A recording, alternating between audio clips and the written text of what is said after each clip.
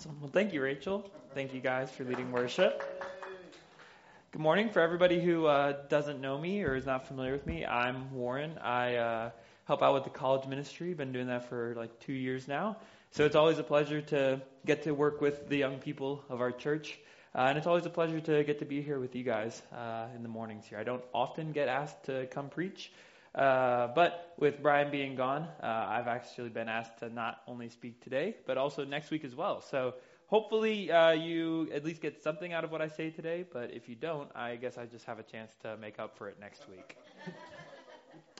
Before we get started, why don't we open up with some prayer, and then we'll get going. Father God, I want to thank you for just speaking to us in a community of believers. Thank you for speaking to us through your word. God, I pray that as we read your word, that we would be blessed and that we would come to know you in a deeper way and to know and understand why you've placed us here on earth. It's in Christ's name we pray. Amen. All right, so this week, since I got to be here twice, since I get 2 weeks in a row to talk, I figured I'd do a little two-parter. Part 1 today and part 2 in a week. So come back for that as well. But this week we're going to be talking about fruit, what it means to bear fruit, what fruitfulness looks like. And this week I want to talk about why we bear fruit, right? Next week we're going to get a bit more practical, how you bear fruit. What does that actually look like? So today is why you should do it, why it should be important to you, why it should matter to you. And next week is then how do you do it? If today made an impact, if today you come away thinking, yes, this is why I should do it, this is something I should do, come back next week to find out how you actually do it. But this question of, why should I bear fruit, I think cuts deeply to one of the most important questions that we can ask as humans. Why are we here? Right? Because I think it's a powerful question that deep down every human has to struggle with in some way at some point in their lives. Despite all the convenience and ease of modern life, the magnitude of this question has caused a wave, especially in the new generation that I've been able to be a part of and able to help lead. Despite all the convenience of modern life, it's a depressed and anxious generation that we're dealing with. And it's crazy to me because it's not like we have to hunt for our food and forage for our food and fight each other to survive, right? I mean, if you want to talk about times in history where people should have been really depressed and anxious, it's those times in histories. And yet, the more and more that we progress, you have fast food that you can instantly get delivered to your door, and you have pretty much everything available from Amazon that you can get next day shipped to your door. And we're still struggling with anxiety and depression. And I think it's because deep down, even though we've tried to fill the hole as much as we can with these physical items and objects, we know deep down there's got to be something more to life. There's got to be something that money cannot buy. There's got to be something that popularity can't satisfy, something that new experiences and adventure can't sustain for the long term. There's something that deep down in your bones, that it cannot give you life. It can't give you happiness, purpose, and meaning. So the question then is, what fills that hole? What can you actually do to put that in there? And this is a question that I think the Bible answers and talks about quite a bit. And by talking about our original design, what we're created to do. It makes kind of logical sense, right? If something's not working properly, you take it into the repairman. The repairman looks at this and says, all right, well, what have you been using it to do? How have you been using it, right? Have you been, if it's your car trouble, all right, have you been driving it through the mud, right? Maybe you're not supposed to do that. Or, have you dipped your computer in water? Have you spilled water in it? You're not using it for the right purpose, right? When things are intentionally made and designed for a purpose, they work most efficiently. They work most safely. They work more long-term when they're used in that purpose. This isn't about trying to hinder or constrain or limit what the product can do. It's about what's best for the product. And the way that you come to know what's best for the product is by carefully reading the instruction manual. And I think that's exactly what the Bible provides for us. It's an instruction manual, a book of guiding principles that tells us about our designer, right? It tells us about who made us, and it tells us about his purpose in creating us, and it tells us how we can live out our lives according to that purpose. So it actually goes into a lot of stuff. And even though the Bible has a lot to say on this topic, I think one of the best succinct summaries of what the Bible teaches. Actually comes from outside the Bible. And it's come from what's called the Westminster Catechism. Basically, when the country of England was deciding that they wanted to reform the church, they were asking, how do we do this? How do we formulate our ideas about God? And so one of the first questions they asked was, what is the chief end of man? Or in modern terms, what is the chief end? What is the ultimate purpose? What is the reason that we are here as humanity? And in answer to this question, they kind of concluded with this beautifully short sentence. The chief end of man is to glorify God and to enjoy him forever. To glorify and to enjoy, all directed toward God. That covers pretty much everything in your life, right? Externally, every action we do, every word that we say is directed towards glorifying God, towards bringing him praise, towards making it known how much we love, respect, and adore him. Internally, we have a relationship with God and have come to know him, and we enjoy and find our satisfaction in him alone. Have you ever had someone in your life like that? Someone that just sitting there and being with them can bring you immense amounts of joy? It's not about the gifts that they can give you. It's not about how much they can make you laugh or smile. No, it's just simply being with them. I think that's a dim reflection. I think that's a mere shadow of what God can provide, what God fills in that hole in your life. He's sufficient, and he can be the fuel of contentment that can cause you to live externally because you have internally that fuel going through you. But see, that's exactly where the Bible says the problem starts, is with that internal contentment, right? We have hearts that desire things. We have hearts that want things. We have hearts that want to be filled up with some sort of fuel. But instead of turning to God, we turn to other things, and we try to fill it up with anything else we can get our hands on. God designed us to run on the fuel of his love. But like any car person can tell you, the quickest way to kill an engine is to put something that's not fuel in the engine, right? You pour water down your engine, it's not going to work. You pour diesel in an engine that's supposed to take gasoline, it's not going to work, right? The Bible calls this seeking to fill the hole with something that isn't God, the wrong kind of fuel. The Bible calls that idolatry, right? It's kind of like putting a Band-Aid over a big gash, or giving someone placebo instead of actual medicine. All these idols like money, sex, or academics, success, ambition, they might make us feel good for a moment. The placebo, the sugar that you give somebody, a little sugar pill, makes you feel good for a moment, but it doesn't actually do anything to help solve the problem for deeper need, the problem for purpose in life. And God sees this problem as idolatry, as a big deal. God spoke through the prophet Hosea, and from his vantage point, from God's perspective, the pursuit of idols he compares to having a cheating wife, right?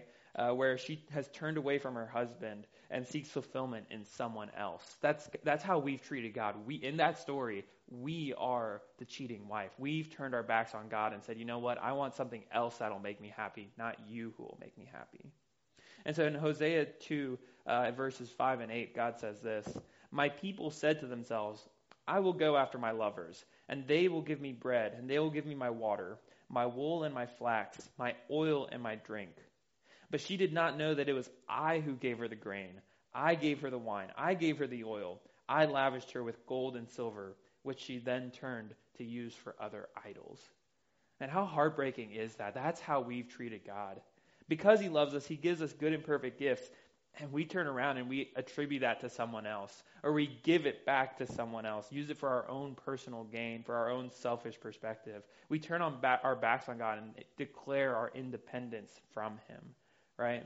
And so this problem of us turning our backs on God, running away from God, and turning instead to other things that might satisfy us, leads to one of the most heartbreaking parts of Hosea. In the beginning of chapter 4, starting in verse 1, God says this through Hosea: "There is no faithfulness or steadfast love, no knowledge of God in the land. There is only swearing, lying, murder, and stealing, and committing adultery. They break all bounds, and bloodshed follows bloodshed. Therefore the whole land mourns, and all who dwell in it languish, and also the beasts of the fields, and the birds of the air, and even the fish of the sea are taken away.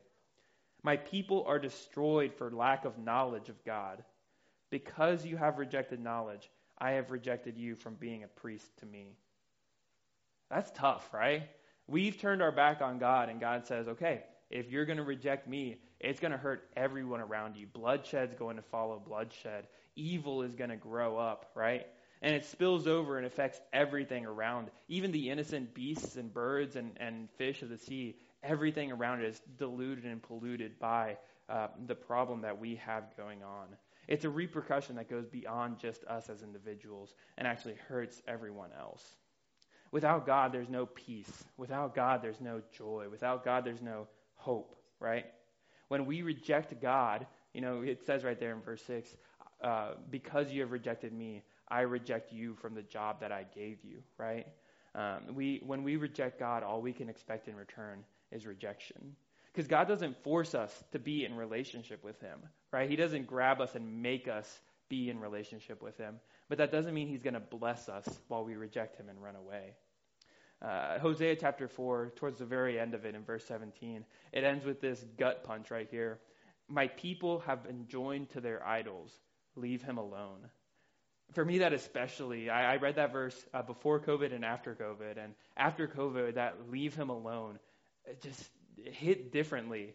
Because when someone is sick with a disease that's not only killing them, but it's contagious and it's going to infect and hurt other people as well. When they refuse treatment and there's nothing they can do to actually make them better, total quarantine is the only option so that they don't hurt other people around them. Leave them alone is God's indictment on the human race. So that's the Bible's diagnosis, right? That's what the Bible says we're supposed to live. And we've rejected this, we've failed to do it, and so now what we're left with is this place of quarantine and rejection. But what's the prescription, right? Because it's one thing to say, here's what's wrong. Everybody can do that. Anybody can be a critic and point around and say, here's what's wrong. But the question is, how do we make it right? What do we do to fix this problem? If surely it can't end with, leave him alone, he's in quarantine, right? The Bible also talks about this, right? By our nature, we are longing for idols, right? We know that there's something that has to fill it up, right? And that's part of the reason why we have to be in quarantine. John Calvin, a Christian thinker from long ago, put it really well. Man's nature is to produce factories of idols, right? We are an idol factory. And so God's prescription, God's plan for fixing the problem is actually pretty simple. He just needs to rewrite your entire human nature. Right? Easier said than done, maybe. But with God, all things are possible, right? Think about it like this. This is a great analogy that I love. Imagine you have severe heart failure, right? So much so that the doctor has to remove your heart, actually, and hook you up to a machine to keep the blood pumping and moving through your body. The doctor comes up to you in your bed and says, hey, buddy, you need a heart transplant if you're going to survive any longer. This machine is eventually going to give out. This is not sustainable. This can't keep you going forever. That's exactly what we need to do. But how foolish would it be if we say to the doctor, you know what, I don't think I need a heart transplant. I think really what I need most is just some heart medication. And I'll do some physical therapy and I'll do some exercise. That doesn't work. Your heart is already out. You can't take heart medication for the machine. The machine is sustaining you. The machine is getting you going, but no amount of medication is going to make the machine any healthier or make a new heart grow where you have an empty hole, right? But how often is that how we treat God and religion? We think, if only I do these certain rituals, if only I do these certain ordinances of my religion, then I'll earn God's favor and I'll get into heaven. That's dead wrong, and God even says that's an insult to him. In the story of Job, the oldest book in the Bible by a lot of scholars' estimation, God makes this really bold, but if you think about it, kind of obvious claim. In Job 41:11, God says, "Who is first given to me that I should repay him? Whatever is under the whole of heaven is mine." God already made everything. God already owns everything under heaven. Can you really come up to God and say, hey, I know I've rejected you. I know I've spent my whole life running away when you've called me. But guess what? I gave money to charity one time.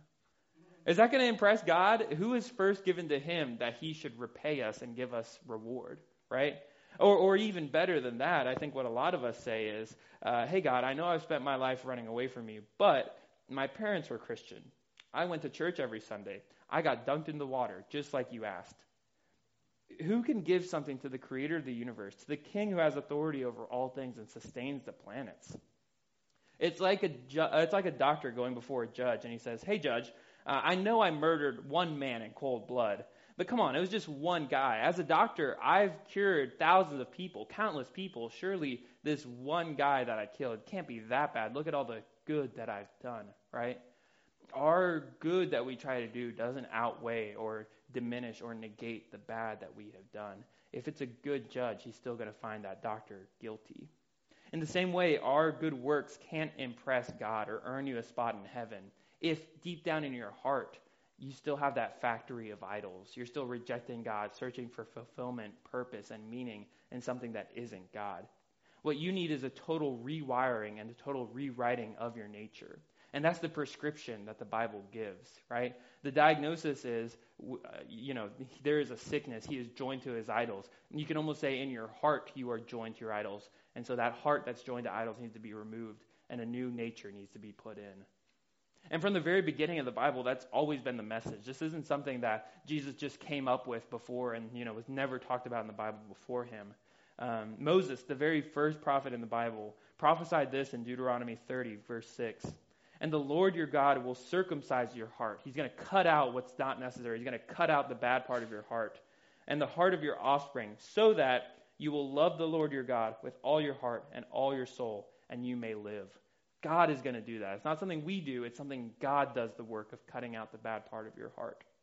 Centuries later, Ezekiel said the same thing. Ezekiel 36:26, "I will sprinkle clean water on you." God will. "I will sprinkle clean water on you. And you will be clean from all of your uncleanness, and from all of your idols I will clean you. And I will give you a new heart, and a new spirit I will put within you. I will remove the heart of stone and give you a heart of flesh." Jesus keeps up this teaching. John 3:5, "Truly, truly, I say to you, unless one is born again," unless you have a new humanity, unless you have a new nature that gets rewired and new put into you, you cannot see the kingdom of God. What we don't need is treatment plans or therapy for a body that's hooked up to a machine with no new heart. The solution isn't being more personally worthy to stand before God. The solution isn't more religious ordinances. The solution isn't anything that we can contribute. All this is just behavior modification. All this is just changing what's on the outside. And that's not going to do you any good. It's like trying to take a casket and painting it with a lot of pretty flowers and a lot of pretty pictures. It's not going to change what's dead on the inside if you're only painting up what's on the outside. So how do we get this heart transplant? How does this actually happen? Well, if we can't earn God's favor by our works, what then must we do to be saved? The Bible tells us that salvation is a free gift of God. This new heart is a free gift of God. And because we need a heart donor, because we need a new nature put in us, God decided, as a loving Father he is, he's going to give us the very best heart, the very best new nature on the market, his very own, right? God stepped down from heaven. He stepped down into our earth. He sees our inability to save us, and he does something about it. He comes as the person of Jesus Christ, and he offers himself as the replacement for us. It's what a lot of Christians call the great exchange, right? And an exchange is a two-way trade of something. It's not just I give something to Bill, but Bill's got to give something back to me if it's an exchange. Because he loves us, this is the two-way exchange. He gets the quarantine. He gets the death. He gets the being conjoined to the idols. He gets the cross as that we deserved. And in his place, we get all of his goodness. We get all of his righteousness. We get all of the eternal life that he has. That's what the cross and that's what the resurrection is about. He gets what we deserved. We get what he had, right? The old nature and the old heart are put to death on the cross. And that's exactly what Romans 6:5 says when it says this. If we've been united to Christ in a death like his, right? If our old nature is put on the cross united with him in a death like his, we will certainly, and I love that word certainly in that verse, we will certainly, definitively, without a shadow of a doubt, be joined with him in a resurrection like him. So you can't get the new heart while the old one is still in there. There's not room for two hearts in your body. You got to give him the old nature. It's got to be put on the cross with him, and then you will have the guaranteed promise of new, better, purposeful, fulfilled life. Remember that terrible indictment from Hosea 4, where it talks about quarantine, leave him alone, he's joined to his idols. It doesn't end there. Hosea, starting in verse 6, or chapter 6, and I love this because if you think about this, this was written 700 years before Jesus was ever born. Hosea 6, verses 1 and 2 says this, "Let us return to the Lord, for he has torn us so that he will heal us." Right? He's put us on the cross so that he will resurrect us. He's torn us so that he will heal us. He's struck us down and he will bind us up. After 2 days he will revive us. On the third day he will raise us up so that we may live before him. This prophecy about being raised up after 3 days, that's exactly what the Christian hopes for in being saved. If we're united with Christ, then just like he was raised back to life after 3 days in the tomb, so will we also be raised up. So where do works come in? Where do our fruit come in? I mentioned earlier that our good works cannot save us. And I still stand by that. But I still think they have a place in our new life. And that place is as evidence of being saved. It's like lightning and thunder. Lightning and thunder are linked. They're joined. You can't have one without the other, right? But lightning always comes first. Lightning is the cause that causes the thunder. And even if you have your eyes closed, if you're sleeping at night, or you just weren't looking in the right direction to see the lightning, you can know that lightning was present because you hear the thunderous noise that comes after it. Evidence doesn't cause new life in the believer, but it points to it to show that it's actually happened. Going back to remember the chief end of man, it's to glorify God and enjoy him forever. If our enjoyment in fulfillment is in Christ, that's the cause, then glorifying him is going to be the evidence of that having happened in our life.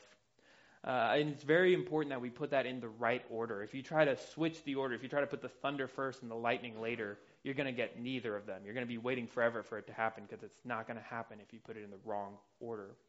One of my favorite authors, Tim Keller, put it this way. This is how religion works. If I obey God, then he will accept me. Right? It's putting obedience first and then acceptance and then salvation and the love of God. It's putting the thunder before the lightning. How religion works. If I obey God, then God will love and accept me. But this is the gospel. I am loved and accepted. Therefore, I wish to obey. You've had a new heart. You have new desires. Whereas previously you didn't want to live according to God. Now you do, right? In Christian lingo, we often call this fruit. Because the fruit shows you what kind of tree it is. You know, if you see apples on a tree, then it must be an. If you see oranges on a tree, it's got to be a. If you see bananas on a tree, it's got to be a. Right? I'm no botanist. You know, I'm terrible at identifying trees. Right? I look at a tree and I'm like, that's either a Christmas tree or it's not a Christmas tree. Right? But growing apples didn't make it become an apple tree. Right? I'm a non-botanist, like I said. How long was that tree an apple tree before it grew apples? Forever. Always, right? From the moment that it started growing, it has always been an apple tree. The fact that it has apples on it has nothing to do with the fact of anything except showing me, who doesn't know anything about it, what it is. In the same way, God puts a new heart in us, and our evidence shows to those around us that something truly miraculous has happened, that we've been transformed radically by the gospel. And so in a way, you were made to bear fruit, right? Just like a tree is made with the purpose of bearing fruit, but it still is the same kind of tree, you were made to bear fruit. Let's go back for a second, right? Every single verse we talked about earlier, remember how I said that we kept the same message throughout the entire story of the Bible? Every single one of those verses talks about a heart change happening and then good fruit following it. Moses said that God himself is going to circumcise our heart. He's going to cut out the bad part. And then immediately after he says this, "And you shall again obey the voice of your Lord and keep all of his commandments that I commanded you today." The circumcised heart leads to obeying and walking with God. Ezekiel 26 tells us that the old heart of stone needs to be removed. New heart needs to be put in. Verse 27 says, "And I will put my spirit within you, and I will cause you to walk in my statutes and be careful to listen to my rules."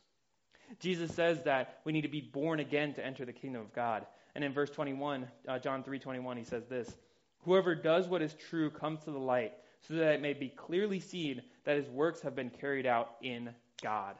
Right? We carry out our works in God because we have this new life, because we've been born again, because we have a new nature and a new heart. It's a necessarily linked if-then statement. I think Ephesians 2 summarizes this really, really well. I think a lot of us are familiar with Ephesians 2, 8, and 9. It says, "For by grace you have been saved through faith. This is not of your own doing. It is the gift of God, and not the result of works, so that no one may boast. For we are his workmanship, created in Christ Jesus for good work, which God prepared beforehand that we should walk in them." You might have recognized that first part. It's not the result of work so that no one may boast, right? Hallelujah, praise God for that. It doesn't rely on what I can do because I can never do enough. But not a lot of us are familiar with that second part. For we are his workmanship, created in Christ Jesus for good works. The for good works is the purpose. In language, you call that the definitive statement of why something is happening. Yes, you're saved by faith in Jesus, and not by anything you can do on your own. But we're given salvation so that, for good works, so that we can bear fruit. As followers of Christ, it's our mission to participate in these good works, in God's plan to reconcile the world, to bring healing and restoration to a hurting and broken world. That's the mission that God has given Christians. Just like Jesus lived and so that others could experience and know the goodness of God. In the same way, we're called to live that, live in a way that others can experience and know the goodness of God. We as Christians work with purpose and meaning in life for this reason. If you're a Christian or you want to know what the Christian mission is all about, I would encourage you to flip over to 2 Corinthians chapter 5, starting in verse 14 all the way to 6:10, because for me, that's what I think the purpose of the Christian on earth is today. I want to just read through this passage. I want to just read through it once, give you a whole overview of what it says, and then I'll read it a little bit more slowly and point out some things that stuck out to me. But starting in 2 Corinthians 5, verse 14, going down to 6:10, it says this, "For the love of Christ controls us, because we have concluded this, that one has died for all, therefore all have died. And he died for all, that those who live might no longer live for themselves, but for him who for their sake was raised. From now on, therefore, we regard no one according to the flesh. Even though we once regarded Christ according to the flesh, we regard him thus no longer. Therefore, if anyone is in Christ, he is a new creation. The old has passed away, behold, the new has come.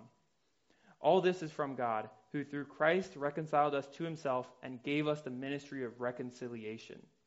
That is, in Christ, God was reconciling the world to himself, not counting their trespasses against them, and entrusting to us the message of reconciliation. Therefore, we are ambassadors for Christ, God making his appeal through us. We implore you on behalf of Christ, be reconciled to God. For our sake, he made him to be sin who knew no sin, so that in him we might become the righteousness of God.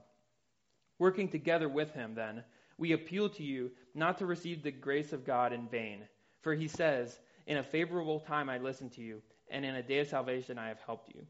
Behold, now is the favorable time. Behold, now is the day of salvation. We put no obstacles in anyone's way, so that no fault may be found in our ministry. But as servants of God, we commend ourselves in every way, by great endurance, in afflictions, hardships, calamities, beatings, imprisonments, riots, labors, sleepless nights, hunger, by purity, knowledge, patience, kindness, the Holy Spirit, genuine love, by truthful speech and the power of God, with the weapons of righteousness for the right and for the left hand. Through honor and dishonor, through slander and praise, we are treated as impostors, and yet we are true, as unknown and yet well known, as dying, but behold, we lived, as punished and yet not killed, as sorrowful yet always rejoicing, as poor yet making many rich, as having nothing yet everything we possess. Look then again back at the beginning of that 5:14. The love of Christ controls us, right? We have this fuel source. We have this motivation for living that is God's love. The purpose of our life has been redefined. The thing that controls us has been redefined. Because we have concluded this, knowing truth has caused us to put our faith in something. Faith is directly proportional to the object of our faith. So the more we know about Jesus, the more faith we can put in him. You can't put faith in something you have no conclusion about, and you can't draw a conclusion about something you don't know about. So what is the conclusion that we drew? He died for all, so that those who live might no longer live for themselves. right? The historical event of Jesus' life, death, and resurrection is a turning point in all of human history and in our own history as we're radically transformed from self-focused to God-focused and to others-focused. And especially the other focus being God. But it changes how we view other people, right? Before we view people, we valued people based on how useful they were to us, how much they contribute to us, how much they entertain us, or how good of friends they were. But right here in the verse it says, "From now on, therefore, we regard no one according to the flesh," according to the old way of life, according to the old way of viewing people. We see everyone as Christ sees them, as people who need to experience God's love, joy, and peace in their lives, as people who need reconciliation. I'm sorry, that was really loud in that mic. We're called to be ambassadors to bring reconciliation to people. And reconciliation is just a fancy Bible word of saying making peace between two enemies, making people who were friends, who were enemies back into friends. And we're God's ambassadors sent here on earth to do that, right? If you have a pen or something in your Bible, circle, underline, highlight verse 18, because that's what you're here to do as a Christian. That ministry of reconciliation is today what we're called to do in Christ. We look to the world and choose to make things right today, right? In chapter 6 it says, "Behold, the favorable time is today," right? It's not tomorrow that we're looking to make reconciliation. It's not some future, one day in heaven things will be reconciled. No, we're called to do it and work at it today. Today is the time of action. And I think this is really especially highlighted in chapter 6, 4 through 10. We'll read that again really quickly. But we're, as servants of God, we commend ourselves in every way, by great endurance in afflictions, hardships, calamities, beatings, imprisonments, riots, labors, sleepless nights, hungers, right? And we can just pause right there. If the goal of the Christian life was merely to get to heaven, right? If all that the Christian life was just about get to heaven, why wouldn't God just take us up the moment that we get the new heart, the moment that we have the new nature put in us? If the goal is to have good Christian community, why wouldn't God just take us to the place where we're going to have community forever, where we're never going to lose anyone, where in fact we get to be united with people who have lived for thousands of years before us, right? Even if the goal of Christian living was worship and right relationship with God, why wouldn't he just take us to the place where worship is never ending, where every moment is spent face to face in relationship with him?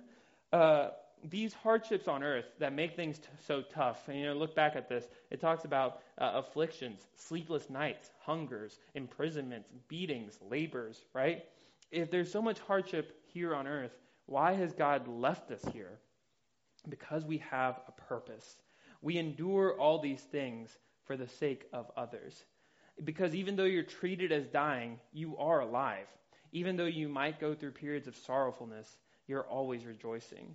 Even though you seem to have nothing, you possess everything. The peace and joy that you have in Christ surpasses any circumstance you can experience here on earth.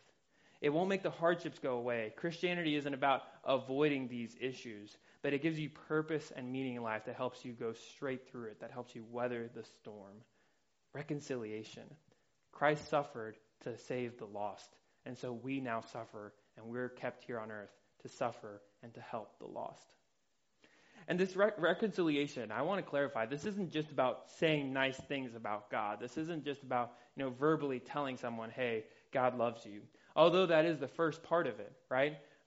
Romans 5:1 tells us, therefore, since we have been justified by faith, since we have that new life, therefore we have peace with God. So it has to start there, but it can't end there.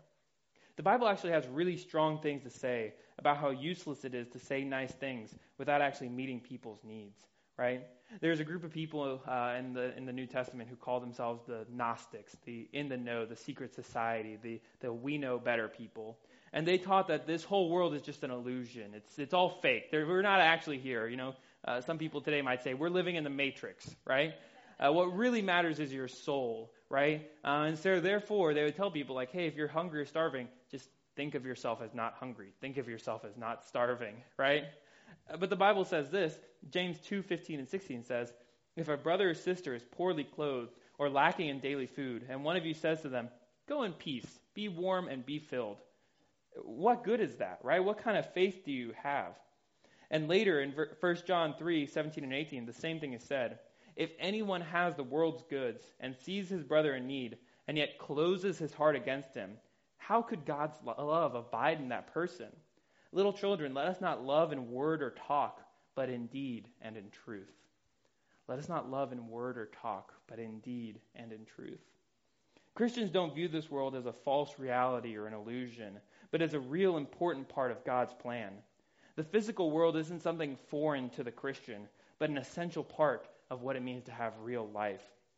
When Christians talk about doing God's will, it doesn't mean only doing the spiritual stuff and ignoring the physical stuff. True fruitfulness in Christ means meeting people's physical needs and spiritual needs, both of them together. And I think that's what Jesus means when he prays, "May your kingdom come, may your will be done on earth as it is in heaven." The kingdom of God expresses that hope for the reality of Christ making things right here on earth just as they are in heaven.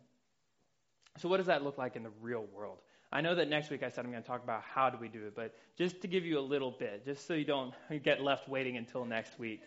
I think Micah 6:8 has one of the best summaries of that, right? God says this, "I have told you, O man, what is good. And what does the Lord require of you but to do justice, to love kindness, and to walk humbly with your God." Do justice. In society all around us, there's evils, there's wrongs, there's things that plague us.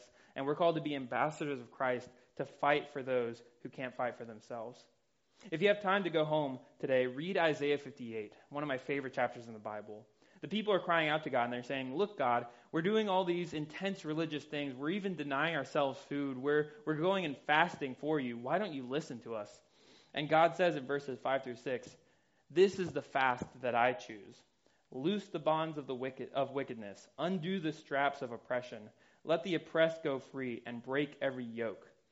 Is it not my fast to share bread with the hungry and bring to the homeless poor into your house? When you see the naked, go cover him, and don't hide yourself from your own family." If you want practical, that's what it practically means to do justice. So Micah says, do justice, love kindness. To love kindness means that you as an individual in your everyday life grow that fruit. And what does that fruit look like? Well, Paul tells us in Galatians 5 that the evidence of God, the fruit of his Holy Spirit working in you, is love, joy, peace, patience, kindness, goodness, faithfulness, gentleness, and self-control. This might not seem like a lot. That might seem like pretty simple stuff that's not going to change the world. But if you think about it, what if every Christian was living with those fruit growing up in them? What if every Christian in whatever part of the world they were in were living in that way? That's how God's kingdom works and grows and operates. You show kindness to those around you and make an impact there. And this can get really practical. This is for everybody, right? Going back a little bit in history, in ancient cultures, they had a lot of different classifications for people. And one of the lowest classes you could be was sadly as a woman, right? You were treated as a lower class citizen, a second-rate person. In a lot of ways, you didn't have a lot of rights. And so already that's a rough starting spot. But then on top of that, if you were a widow, right, you had were past the birthing age, right? You had no more use, you had no more utility. You can't get remarried to someone because you're not going to give them more kids. Your value by society standards was extremely low. But the Bible says that even people who are considered low by society standards are highly esteemed by God's standards. God flips the script and says these people that society has rejected and put aside and say don't matter, God loves and has a purpose for them. 1 Timothy 5:10 says this, "Let the widows among you have a good reputation for good works. If she has brought up children, has shown hospitality, has washed the feet of the saints, has cared for the afflicted, has devoted herself to every good work." Her value isn't in bearing more children for some future husband she marries. Her value is in the good works that she does. And so that can look like easy, simple things that everyday people can do. Raising children with love and patience, showing hospitality by gentleness and kindness, caring for the afflicted with patience and goodness. These are the everyday practical fruit that can come from a life well lived. This isn't for professional preachers and professional Christians who get up on stage and deliver sermons. This is a call to everyday people, to mothers and fathers, to teachers, to plumbers, to young people, to old people. If there's something that you can do to show kindness in your life, then love doing that. And the final thing that Micah says, he says to do justice, to love kindness, and to walk humbly with your God.